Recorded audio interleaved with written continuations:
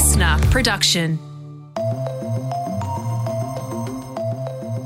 Hello, Tom Tilley and Rihanna Patrick with you. In today's briefing, the reality of life in the flooded Victorian towns. As rivers rise and more rain is forecast, we'll find out how locals are coping, about the race to build a levee bank at Echuca, and whether we've learned any lessons from the flood disasters earlier this year. That is in the second half of this episode. First, today's headlines. It's Thursday, October 20. The jury at Bruce Lehrmann's sexual assault trial will resume their deliberations this morning. The trial has run for a total of 12 days and 29 witnesses have taken the stand, including two high-profile senators, Michaelia Cash and Linda Reynolds. So 16 jurors were originally selected. 4 have been cut by a random ballot. So now there's 12 remaining jurors, 8 of them women, and they'll be considering all the evidence that's been presented to them. The judge, Chief Justice Lucy McCallum, told the jurors they must find Lehrmann guilty beyond reasonable doubt in order to return a guilty verdict. She urged them not to be swayed by public opinion and that the principal issue in the trial was whether sexual intercourse took place and if it had, whether Miss Higgins consented, and not to make assumptions about why it took so long for Brittany Higgins to file a police report. McCallum also noted there's no blueprint for how a young woman might respond to a sexual assault. And Bruce Lehrmann, the former Liberal staffer, has pleaded not guilty to assaulting his then colleague Brittany Higgins at Parliament House in 2019. The cost of the Bureau of Meteorology's much criticised rebrand has been revealed, $220,000. Yeah, so that's a much bigger number than we initially heard, which was around $70,000. So, it's pretty expensive. We now have to call them the Bureau.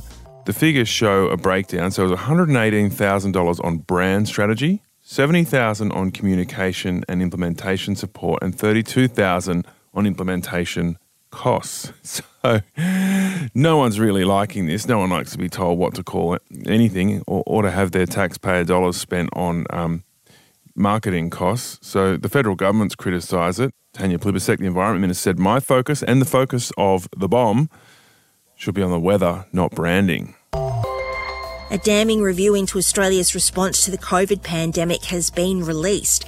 It's found badly conceived policies, politically driven health orders, and excessive use of lockdowns failed to protect the old, disregarded the young, and abandoned some of Australia's most disadvantaged communities. Wow. Well, that certainly rings true to me. So the 97-page review led by the former public servant Peter Sheargold, a very well-respected public servant, was funded by 3 private philanthropic trusts. So it found inequitable government support measures exacerbated existing social disadvantage. And so the death rate for people born overseas was 2.5 times higher than people born here.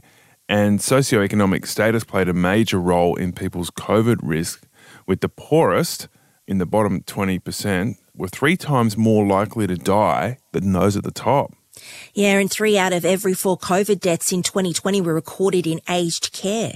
Yep, and I guess some of the strongest criticism, the closure of schools was unjustified. There was inadequate protection of aged care residents, and brutal lockdowns and border closures were overused. That certainly seemed to be the case in Sydney and Melbourne, where the lockdown stretched out for months, and then we had to give up on stopping the spread of the virus anyway. But I imagine for you in Queensland, those border closures were kind of popular, Rihanna. Look, and I guess it also depended on who you talk to, but we didn't really see the same amount of lockdowns as elsewhere. Because of those border closures. Yeah, we had those border closures for sure, and we definitely had a different experience to everyone else further south. But I think one of the things that stood out for me from this report as well was looking at, this establishment of an Australian Centre for Disease Control and how a more greater collaborative effort between governments, business, unions and community organisations could be used in the future, and what learnings we have going forward. I think we'll be having this conversation for a while yet. A government spy agency is working with Medibank over a cyber attack it's believed to have suffered. So a hacking group is threatening to sell Medibank customer data unless they pay a ransom, and that sparked a trading halt.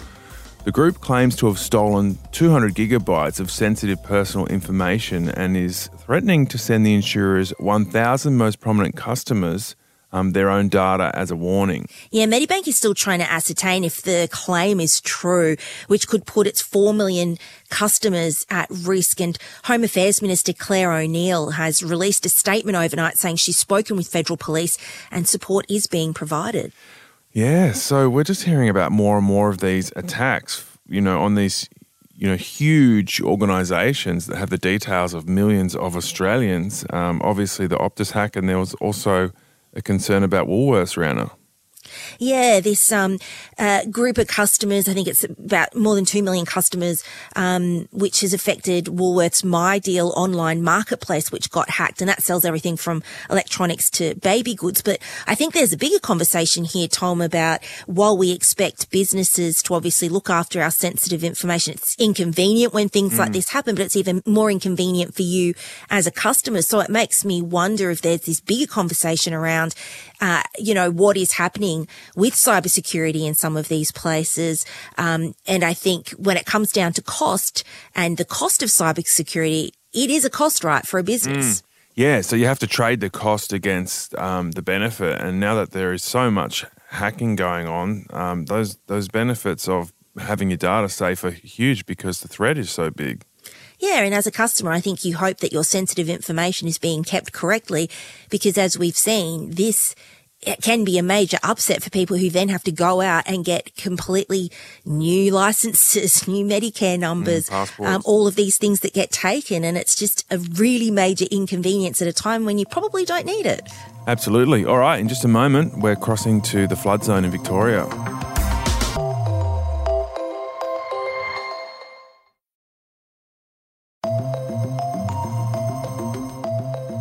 Okay, to get the latest on the unfolding flood disaster in northern Victoria, we recorded this interview with Bianca Hall very early this morning. She's a senior reporter for The Age and is in Echuca. It's one of the hardest hit towns, about 3 hours north of Melbourne on the border with New South Wales, where the rivers are rising and locals are scrambling to prepare. Bianca, thank you so much for joining us there in Echuca. As you've been walking around town, what have you seen? What does it look like? Thanks, Tom. I've never seen anything like it. Echuca is all but deserted. There's people walking around taking photographs and just shaking their heads. The river, the Murray River, as so many people would know it, it's a tourist hotspot.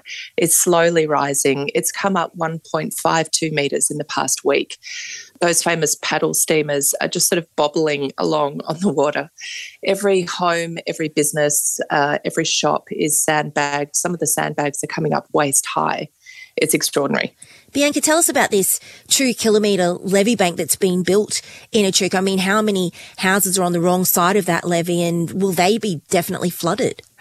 We're told there's about 190 homes on the wrong side of the levee. The levee is stretching down the centre of suburban streets. It's between 1.5 and 2 metres high. It's constructed out of earth.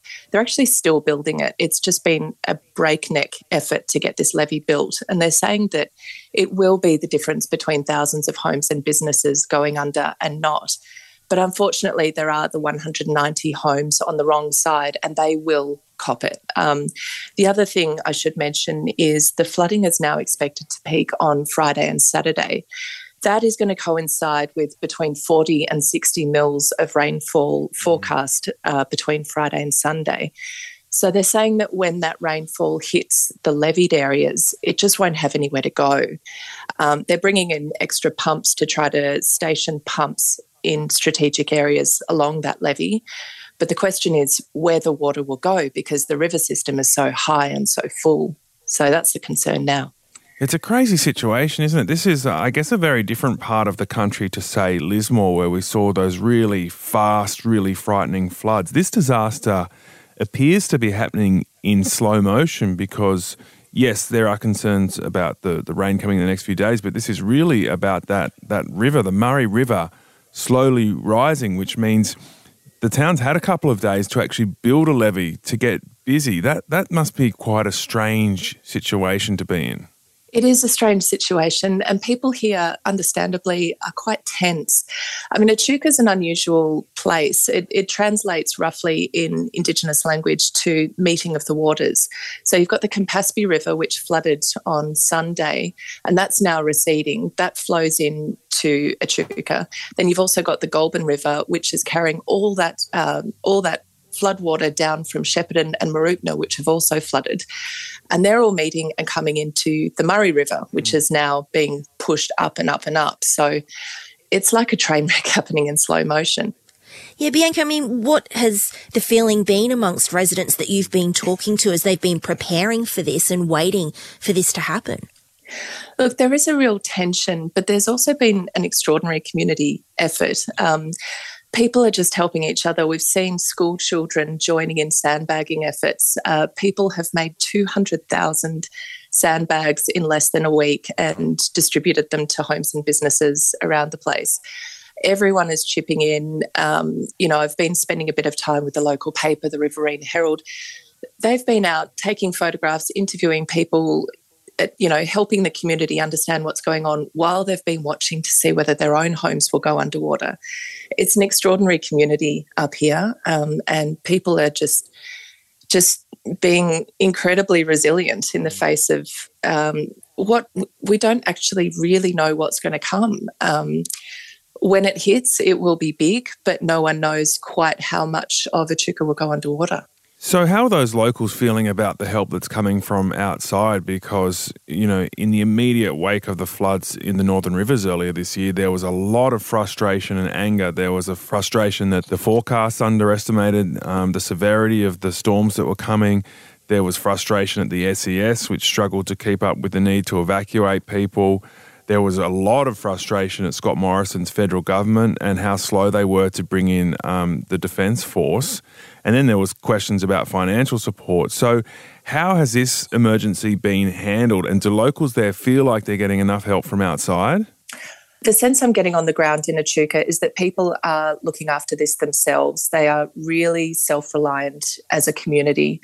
The ADF has come in. We're told that today there will be 400 ADF personnel on the ground. There have been quite a number already. And Anthony Albanese and Daniel Andrews, the Victorian Premier, have announced a fair amount of financial support. They've announced $150 million for clean-up efforts, including removing hazardous material. They're also giving people non-means tested amounts of $1,000 per eligible adult and $400 per child, and payments of $43,850 for uninsured households. So that help will be available. But in the interim, I think people are just trying to, as quickly as they can, bolster their defences against this floodwater that's coming our way. How else are residents being asked to help? I mean, you talked a lot about everyone sort of pitching in with those sandbags, building that levee, but have there been other things that residents have been asked to be mindful of while they wait? There's been a number of emergency warnings on the Vic Emergency app, and that's being updated several times a day. We woke up overnight to more evacuation orders to more parts of Echuca. It seems to be they're issuing these emergency evacuation orders almost street by street. So I would urge people to keep an eye on that app. People are also being asked to minimise their use of water, including washing machines and dishwashers, and limiting showers and baths, because the sewage systems in Echuca are being impacted now with rising floodwaters coming into that system. Apart from that, people have been asked not to panic buy, although I don't think people here would consider it panic buying, more stocking up, because, if people get isolated, it could be a number of days before they can actually reach the shops. So the supermarkets are running out of food, particularly bread and meat and so on. There's still fresh fruit and vegetables available and tinned goods, but things are running low in that way as well. And so in a flood disaster like this, how are people weighing up that decision to stay or go from their properties? Yeah, it's an interesting one, isn't it? I know people in the cities are probably thinking, why wouldn't you just get out of there? A lot of people here are wanting to look after their animals. If they have livestock, it's pretty hard to pop them on a trailer and take them to the closest regional city. Other people, I think, are not quite trusting that the warnings of the flood levels that we're being told to expect will eventuate. There is a country sense of looking after yourself and looking after your own and not asking for help. So I spoke to a man who had been told to evacuate his property. He lives there with his mother and his sister is next door. He, instead of deciding to evacuate, has stocked up on food and borrowed a couple of boats, and that's his plan. Bianca, what are some of those impacts? I guess you spoke there about, obviously it's a farming town, obviously it's a tourist town as well, but what are the impacts that are going to be seen on, those main businesses that come out of Echuca? Oh, the impacts will be extraordinary, and not just Echuca but surrounds.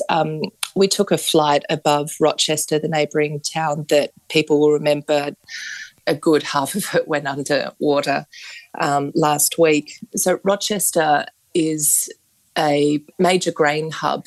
Barley, wheat and canola, those crops are all but ruined. It's extraordinary the extent of the flooding when you're up in the air and you can see these hectares and hectares and hectares of ruined crops. That's going to take quite a long time to come back from. In addition to that, the Goulburn Valley, Shepparton, Mooroopna and surrounding areas, that is Victoria's food bowl and to some extent Australia's food bowl as well. So there's citrus, there's stone fruit. Those crops are going to take quite a while to come back from. And there's also the dairy industry. They're talking about throwing out hundreds and hundreds and hundreds of litres of milk that can't be used and can't make it to the shops. And there's an awful lot of poor cattle that have been stranded and are still standing in floodwaters. So what other towns have been hit really hard? Obviously, Echuca, where you are, where it's expected to get worse. Rochester, as you mentioned. What other communities? Shepparton is now in the clean-up stage. Nearby Mooroopna has been issued with prepare to evacuate orders overnight. Bunbartha nearby has been told to evacuate now as of 4:20 a.m. this morning. The entire region is really on a tense watch and act or evacuate stance at the moment. Towns like Gunbower, Leachville, Torrumbarry, the Loddon Mallee area, it's really extensive. And how long do you think this is all going to go on for? I mean, how long are you planning to be there? I've extended my stay twice. I will be leaving on Friday, assuming the roads are open, which is a live question at the moment. I think the flooding, particularly in Echuca and surrounds, is going to stretch out for some time. The levels of the Murray River we're being told to expect, so they're now predicting 95.6 metres above sea level, which sounds extraordinary when you think about 96 metres of water. It is above sea level. But I visited a part of the levee earlier this week and someone had made a marker in a tree of where 96 metres above sea level was. And it was at my shoulder and I'm about 5'8", 5'9". So there's significant floodwaters that we're being told to prepare for here. I would say it would be at least a week before those floodwaters really recede from Echuca if they reach that height, and weeks of cleanup effort to come. That was Bianca Hall, senior reporter at The Age. So a lot happening in that town. You feel for those people living in the houses on the wrong side of the levee as the rivers rise and more rain comes over the next few days. Yeah, and there's nothing worse, Tom, than sitting and waiting.